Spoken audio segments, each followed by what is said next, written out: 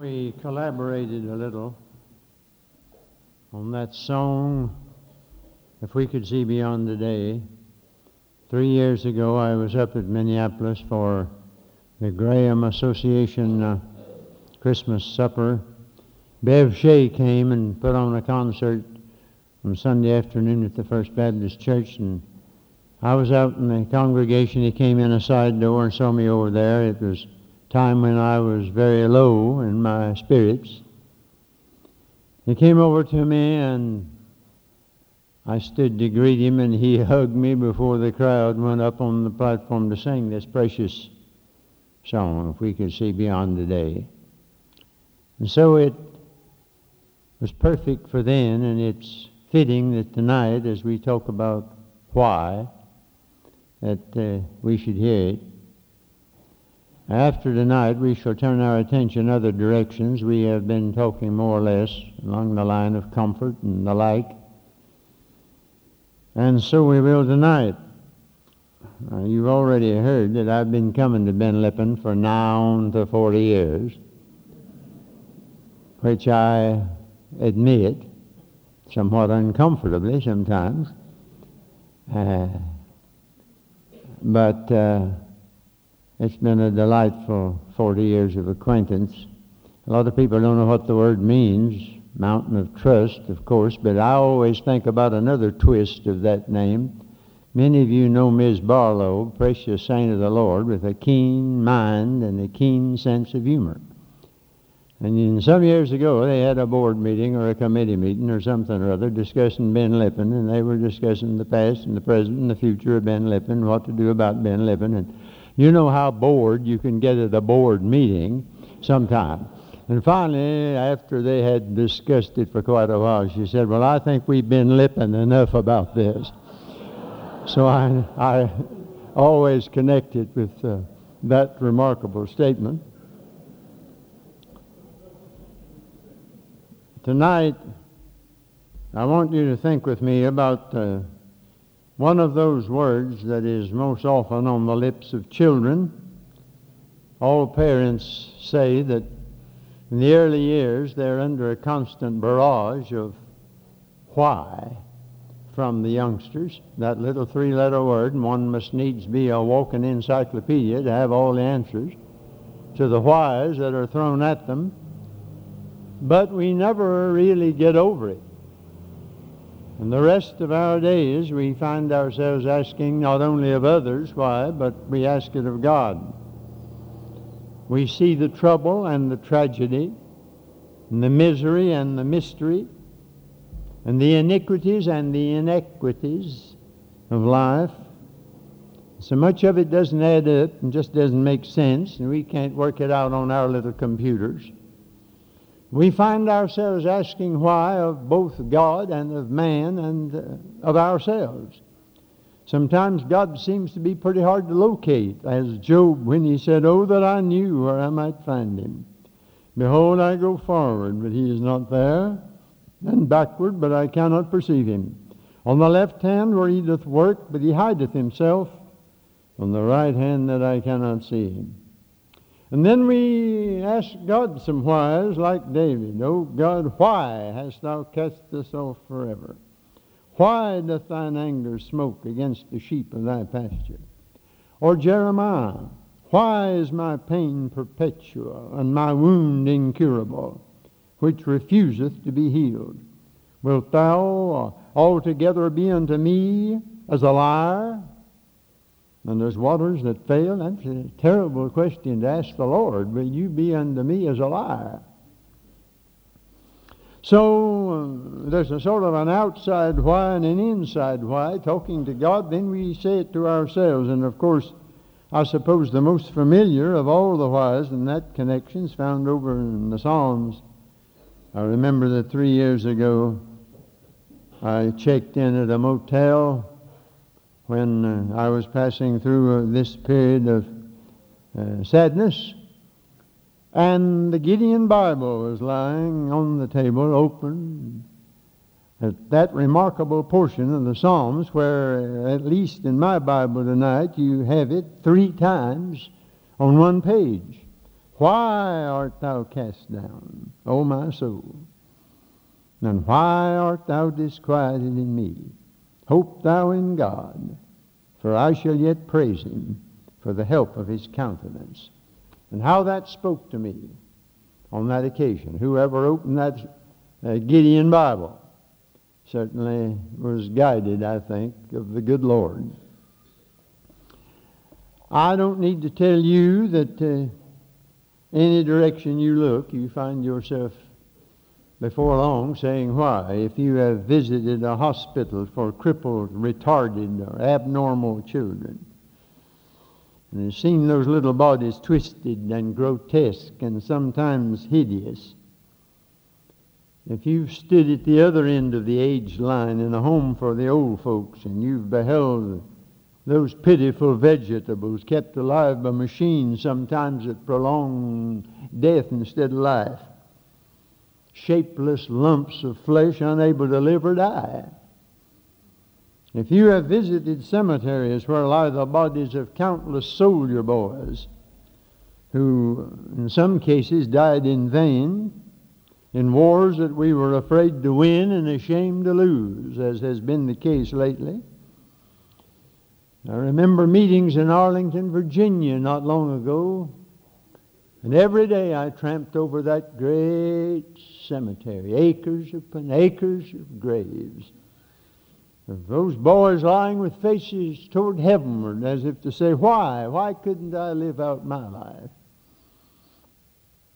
If you've looked on the victims of tornado or flood or fire or the corpses of innocent men and women murdered by maniacs, if you've watched the haunting faces of alcoholics and drug addicts and the despair of terminal illness, if you have held, as I have, the hand of a dear one already dead, except that the machinery still kept that monitor beeping over there on the table. When you've been told that she's gone, dead, except for that, and what a miserable comfort that is. If you have faced the ironic enigmas that add up to nothing in your arithmetic, and if your dreams have been blasted and your hopes have been destroyed by the heartless law of cause and effect, with no answer from the brazen heavens, your heart must cry out with the biggest little word in the vocabulary. My God, why? Let's just be honest about it. Some time ago, a minister's widow wrote to me and said, and I knew this dear man, he was a man of God. He was going to Brazil on a preaching mission. They gave him some shots, and I don't know what went wrong. He'd had depression before that, but anyhow, in the hospital he took his life. And she said, now, it's bad enough for him to go, but why did it have to be like that? Well, I don't know, but I said, I'm preaching over at Gardner Webb, and your son's there, and come on over, and maybe something that I will say might be of help. And I think maybe it was. But I don't have any little trite, pat answers for such questions. Neither do you. We make our way through a mass and a mess of unanswered questions with no possible solution until we have more light on the subject. You see, everything's mixed today. You can't make sense out of a great deal of it. One day there's a precious answer to prayer, and the next day some weird calamity strikes you. One day there's a miracle, and the next day there's misery, and it adds up to mystery. It's just like the weather. The weather got all fouled up when sin entered into the world. I don't think they had such conditions before. The devil has a lot to do with the weather. Sent a storm and destroyed Job's family, and tried to stir up one on that little sea or lake of Galilee when my Lord was out there in the boat, and then Euroclydon as Paul started to roam. One day sunny skies and singing birds, and the next day hurricane and destruction. There is absolutely no discernible pattern as far as we can see, because the weather's been fouled up. Who can make any sense out of blossoming buds and tender fruit killed in one night by a belated wintry frost? I was in Gulfport in meetings not too long after Camille, that awful hurricane, came through. The next morning you couldn't hear a bird sing, they told me. People spoke in whispers. One man said everything I had in this world just disappeared. I don't know where it went. Everything. And life's a good deal like the weather. No rhyme or reason to so much that happens because of the havoc that was wrought by Satan and sin. Some time ago I was in a conference, and my partner on the program was Dr. Clyde Francisco of Southern Baptist Seminary, and he said something that did my soul a lot of good. And it had to do with the weather. He said God gave to Adam control over, to a great extent, dominion over the birds of the air and the fish of the sea and the beasts of the field. But there were two things that he did not give Adam dominion over. One was the winds and the other the water. We can use them to some extent, but we don't have much dominion over either one.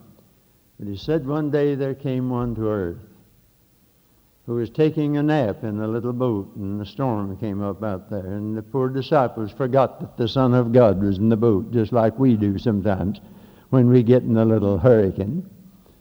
And they shook him and said, "Don't you know we're going to perish?" And then he lifted his hand, and the waters calmed down, looked like a mirror. And then what did they say?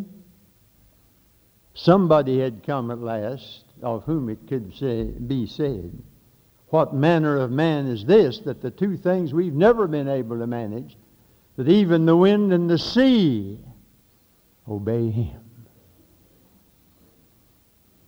You see, he's Lord of all of it.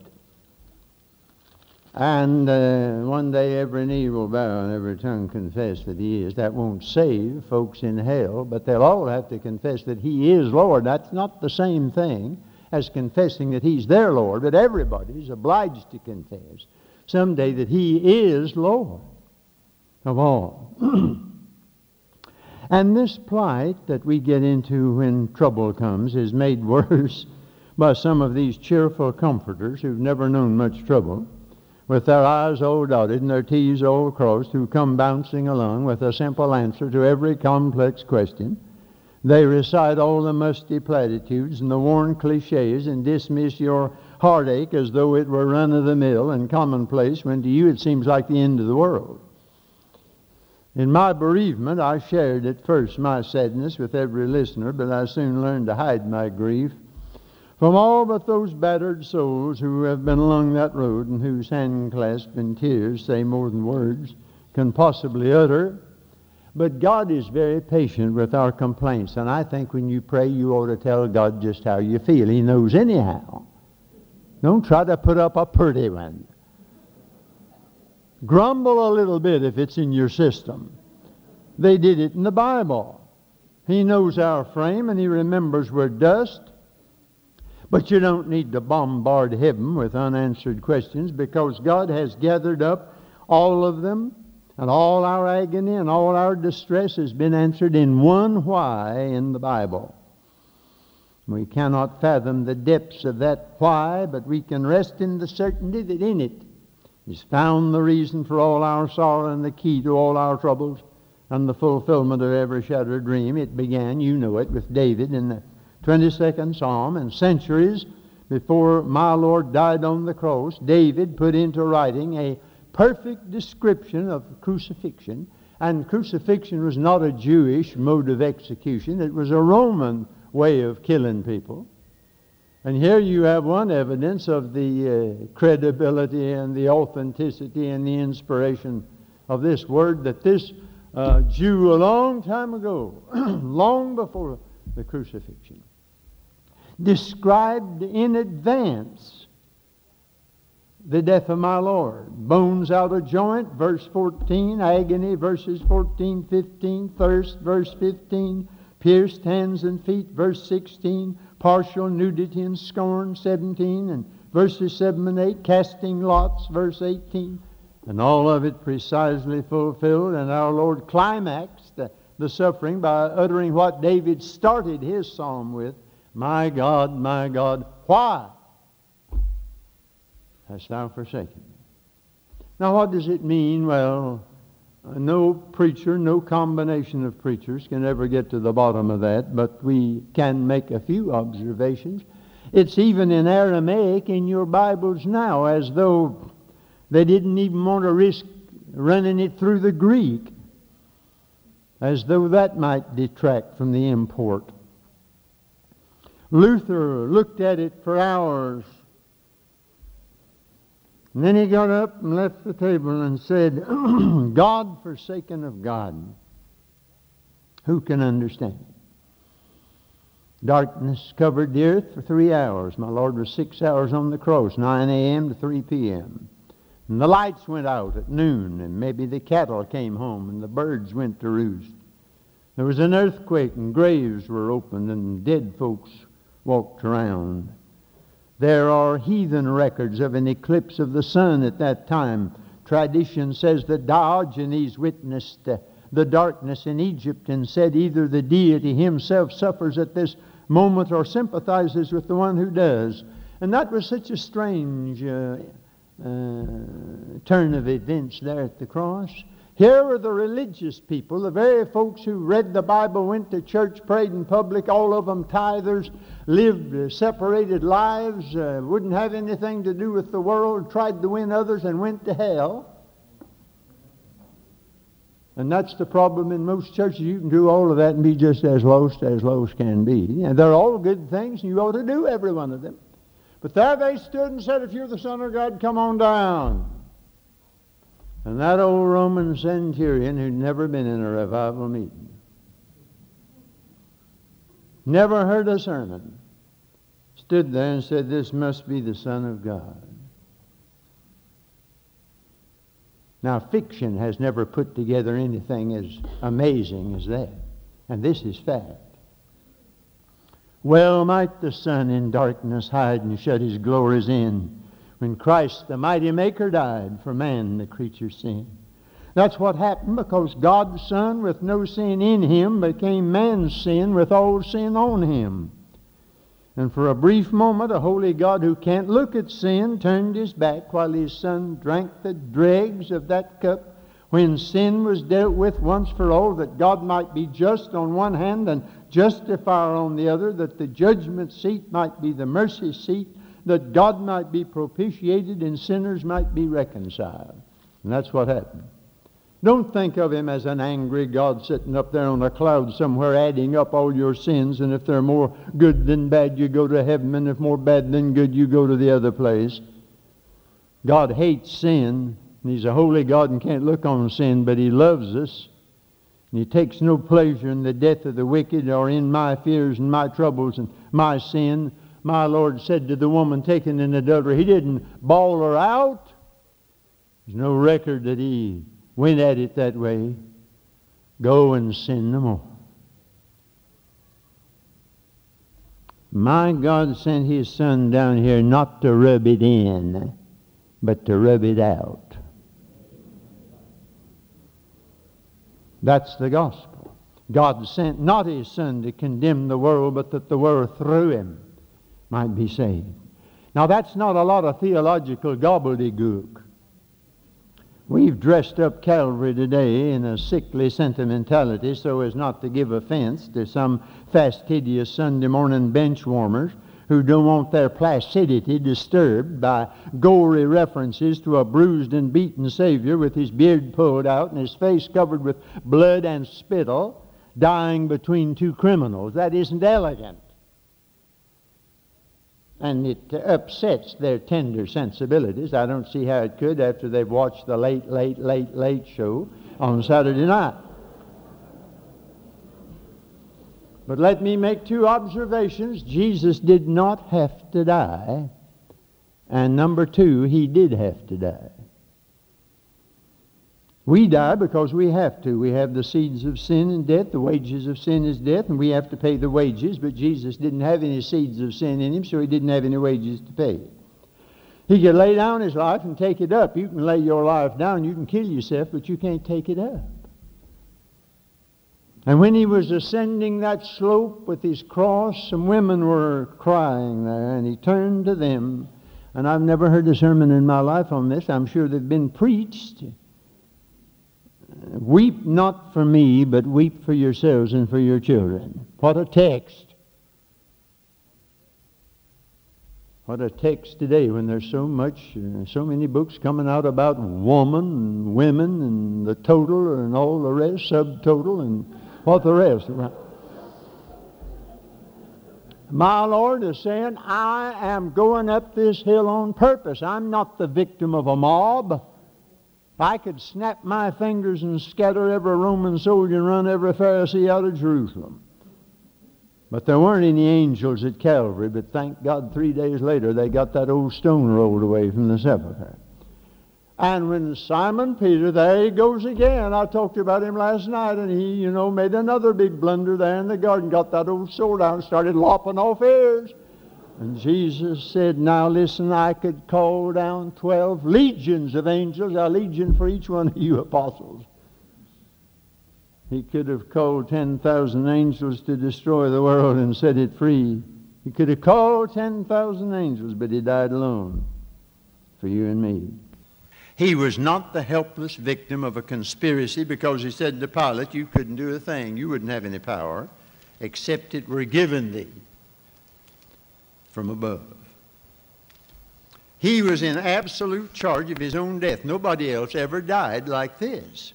He did not weaken away and die because the blood all ran out of his body. In a way, he died like others have died. Many people have been crucified, but there's this difference. He attended to all his business to the very last moment. He was in charge. Prayed for his enemies, Father, forgive them. He appointed John to take care of his mother. He took care of that dying thief and gave him a ticket to glory. He fulfilled Scripture, and they gave him vinegar to drink. He cried, I thirst. He experienced that separation from God. Then he turned his spirit over to God and said, into thy hands I commend my spirit, and said, it is finished. He was in full possession of his faculties and laid down his life of his own accord. No man took it from him. He died as no other man ever has died. His life was in his own power. He allowed them to kill him, but he didn't die as you and I have to die. And yet he did have to die because he said, this commandment have I received of my Father, and in the garden, if possible, let this cup pass. Nevertheless, not as I will, but as thou wilt. He gave up his life because it was in the will of God. Well, why was it in the will of God? Well, here's where you and I come in. We're in trouble. All have sinned and come short of the glory of God. We're sinners, and a holy God can't look on sin. There had to be somebody who was God and man both, who could meet the demands of God's righteousness and yet so identify himself with man as to take all the sin of all mankind upon him without any sin in him, sin for us. He saved others. Himself he could not save. The agony of Calvary, beloved, is not just physical suffering. Plenty of people have been crucified, and it's just about the most awful way to leave this world that there is. I don't think there can possibly be any more awful way to die. But horrible as it is, many men have been crucified, but there is this added note: he poured out his soul unto death. That's the difference. I have an artist friend in Maryland. He's a real artist. He doesn't paint pretty pictures. He paints frightening pictures because he specializes in the agony of Christ in the garden and on the cross. And in the studio, they are horrible pictures. But he's been quite upset in the past about some of these pictures of Jesus in the garden and even on the cross that looked like he was just experiencing some minor inconvenience.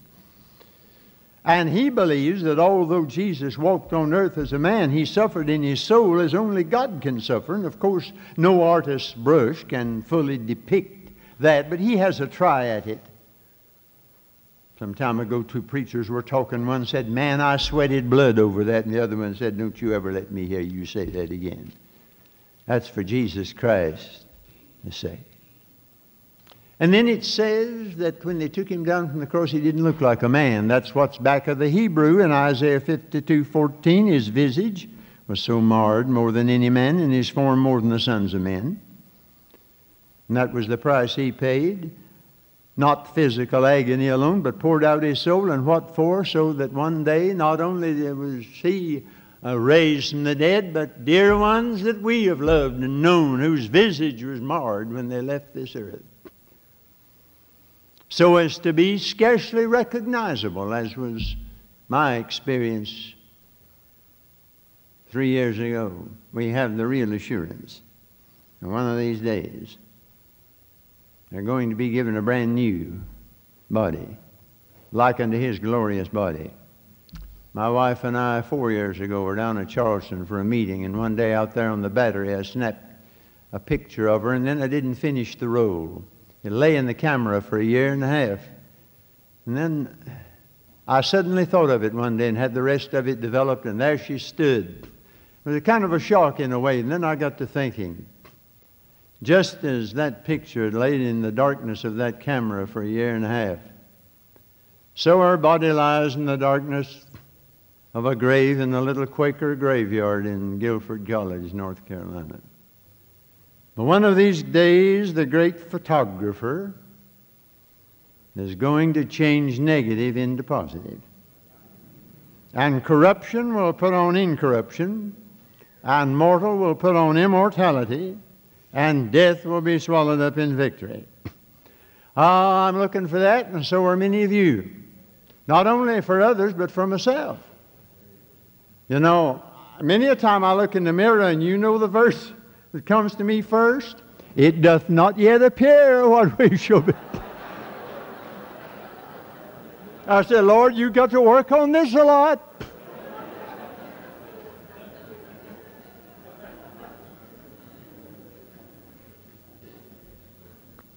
I heard of a little modernist preacher who said he thought we'd worn out that word salvation. We ought to use the word salvage.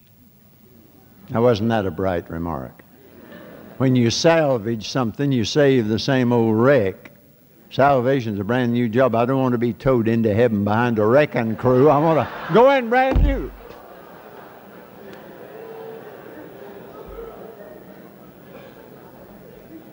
And I'm glad I don't know much about it over there, because I'm not geared for that now anyhow, and you're not either. Somebody said it'd be like a boy trying to eat a bowl of spinach with a chocolate cake sitting on the table right there in front of it. I think we'd have a rough time with our spinach if we knew what's coming for us who know the Lord. Campbell Morgan says that God does not rend the veil between this and that life, and that he does not lift it, but he does thin it. And I think I know what he means. I've never been so aware of another world as in the last 3. Not far, far away. I don't think of it that way. We're walking on the verge of it all the time, beloved. A couple of heartbeats and a couple of breaths, and you're there. Always in the midst of it. People are thinking about it today. Young people are. There are more discussions of young people today on such subjects as death and beyond. I don't feel that when I talk about this, I'm talking to a bunch of old folks who have only a few years, because the cemeteries, the graves, are of all sizes. And youth goes out sometimes under the most horrible circumstances just as age, and we're all interested, or ought to be. My Bible has a lot to say about until the fullness of the Gentiles be come in, until the times of the Gentiles, until he put all things under his feet. We observe his death. We commemorate it until he come, and so on and on. Oh, your concordance will just reveal a string of untils. And I have a sermon on living in the great until. Next time somebody asks you what time it is, you tell them it's until. And they may think you're off your rocker, but then go on a little bit and give them a few of these. That's the way to tell what time it is. We're waiting until on A.J. Gordon's tombstone in Boston, just 3 words, until he come. It's a good epitaph. And as my dear one lay near death, unable to talk because she was so geared up with apparatus, but she managed to write, and I still have it. I'm going through things I can't tell you about until. And so a lot of us are waiting for the until. All our troubles and our heartaches and these unanswered whys grow out of the fact that this world's been wrecked by sin, but I don't have to ask why, because all my whys are taken care of in the only recorded instance of our Lord ever asking why. And He asked it that I may never ask it, and He was forsaken that I may never be forsaken. And He asked it for one moment so that I may never ask it, never. He assures me of the ultimate defeat of the devil and the days when my fears will vanish and my tears will be dried, and what I've lost temporarily I'll gain eternally. And to those who are called according to His purpose, nothing's ever lost. If you're in the will of God, you belong to Him. Nothing's ever lost. Death can hide but not divide. Thou art but on Christ's other side. Thou art with Christ and Christ with me. United still in Christ are we. You've never prayed a prayer that was lost. You've never shed a tear that was lost. Doesn't the psalmist say, you put my tears in your bottle? Did you know God's in the bottling business? He's bottling up your tears. The sparrow does not fall without His notice. The hairs of your head are all numbered. I have a friend down in Florida who writes the religion section for the paper. She's a remarkable person, Christian. Some time ago in a TV studio, her eyes were damaged by undue light. She got exposed to too much light. And she went to the eye doctor. Now, she says this is what the doctor said. He said, do you know what the best eye medicine is? Tears. And he said, no scientist and no doctor has ever been able to work out a perfect formula for tears. That seems to be God's secret. And there are things that you see through tears that you don't ever see any other way. It's good medicine. It's costly. But it's ridiculous to arrive at any final conclusion, beloved, before you finish the book. That's our trouble. We land in the middle of the book of our little life and we try to figure everything out there. Hold it. You're not through yet. When a new building is going up, there's a lot of rubbish around. Broken pieces, odds and ends, leftovers, clutter the place. You remember that in Nehemiah, they were hindered in the rebuilding of the wall. They said there's so much rubbish. But when the building is complete and the trash is all carted away and the new edifice stands clean and complete, you forget about the rubbish. God's doing a big reconstruction job right now, and it's not finished, and we get weary with broken fragments in our lives that don't fit into any blueprints, and we've not seen the end of it. God will finish what He's begun and dispose of all the rubbish. He's got a place for the rubbish. It got its name originally from the rubbish heap outside Jerusalem. When I was a little boy growing up in the country, the book salesmen used to come through selling books, and they always let us have a prospectus. That was made out of several pages and a few pictures out of the Sure Enough book for us to look over till they got back.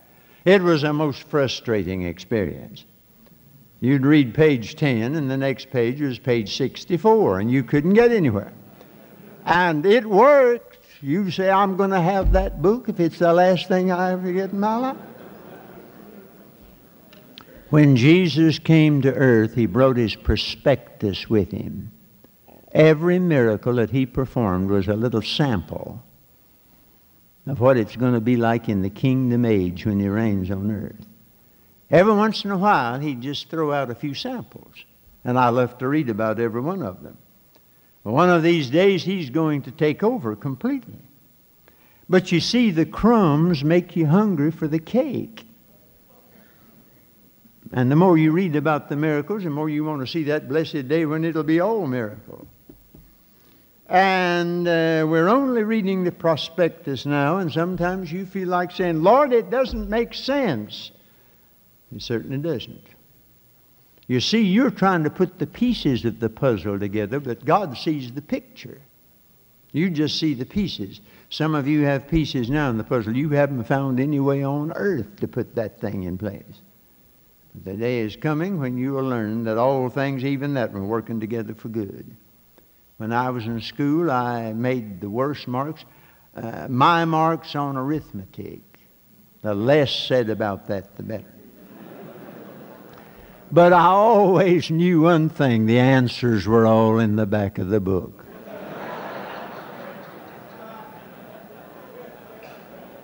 I've got a book here that if I open it and in the middle there are some things there I can't figure out. I've heard some others try, and that confirmed me in the belief that they hadn't. But I know one thing. I turn over here and I discover there's no devil on the first 2 pages, no devil on the last 2 pages. God has taken care of the problem. And you have the answers on the last few pages, and everything's in good shape, and God's on the throne, everybody's where they belong. Oh, in the last few years, I've had the most precious cards and letters from folks. And one dear soul in Nova Scotia sent a picture of a little bird. It was between winter and spring. They were having a late winter and an early spring, and they sort of had a collision. And there were some buds on a limb and snow both. And this poor bird looked like he was trying to figure out whether it was winter or spring. And the little poem said, you have to believe the buds will blow, believe in the grass in time of snow. That's the reason a bird can sing. On his darkest day, he believes in spring. And some of you may say, Lord, I can't figure this out. Snow and buds, it's all mixed up. But there never has been a winter that wasn't followed by a spring. Never. If winter comes, can spring be far behind? And somebody else sent a little bookmark about birds too, and it just said this: birds do not sing because they have the answer. They sing because they have a song. I'd like to live like that more than I have. I'm always looking for answers. Let's sing because we have a song, and we'll learn more about the rest of it later on. And don't be bombarding heaven all the time with why. I've read it all my life, but the other day it jumped out of the page and grabbed me, just like things do in the Word of God if you keep reading it. It's in John 16, 22 and 23, and I wish you'd make a red ring around that. Jesus was talking to his disciples, and they had the blues. He said, now I'm going to leave you. But he went on to say, I'm coming back, and no matter which way you want to apply this, the application holds. I'll see you again, and listen, and in that day you shall ask me nothing. Has that ever grabbed you? He came back from the grave and answered some questions. The Holy Spirit came and has been answering more. But he's coming again, and all questions will be answered. But the thing is, he won't answer them because we won't even ask them. One good look at him.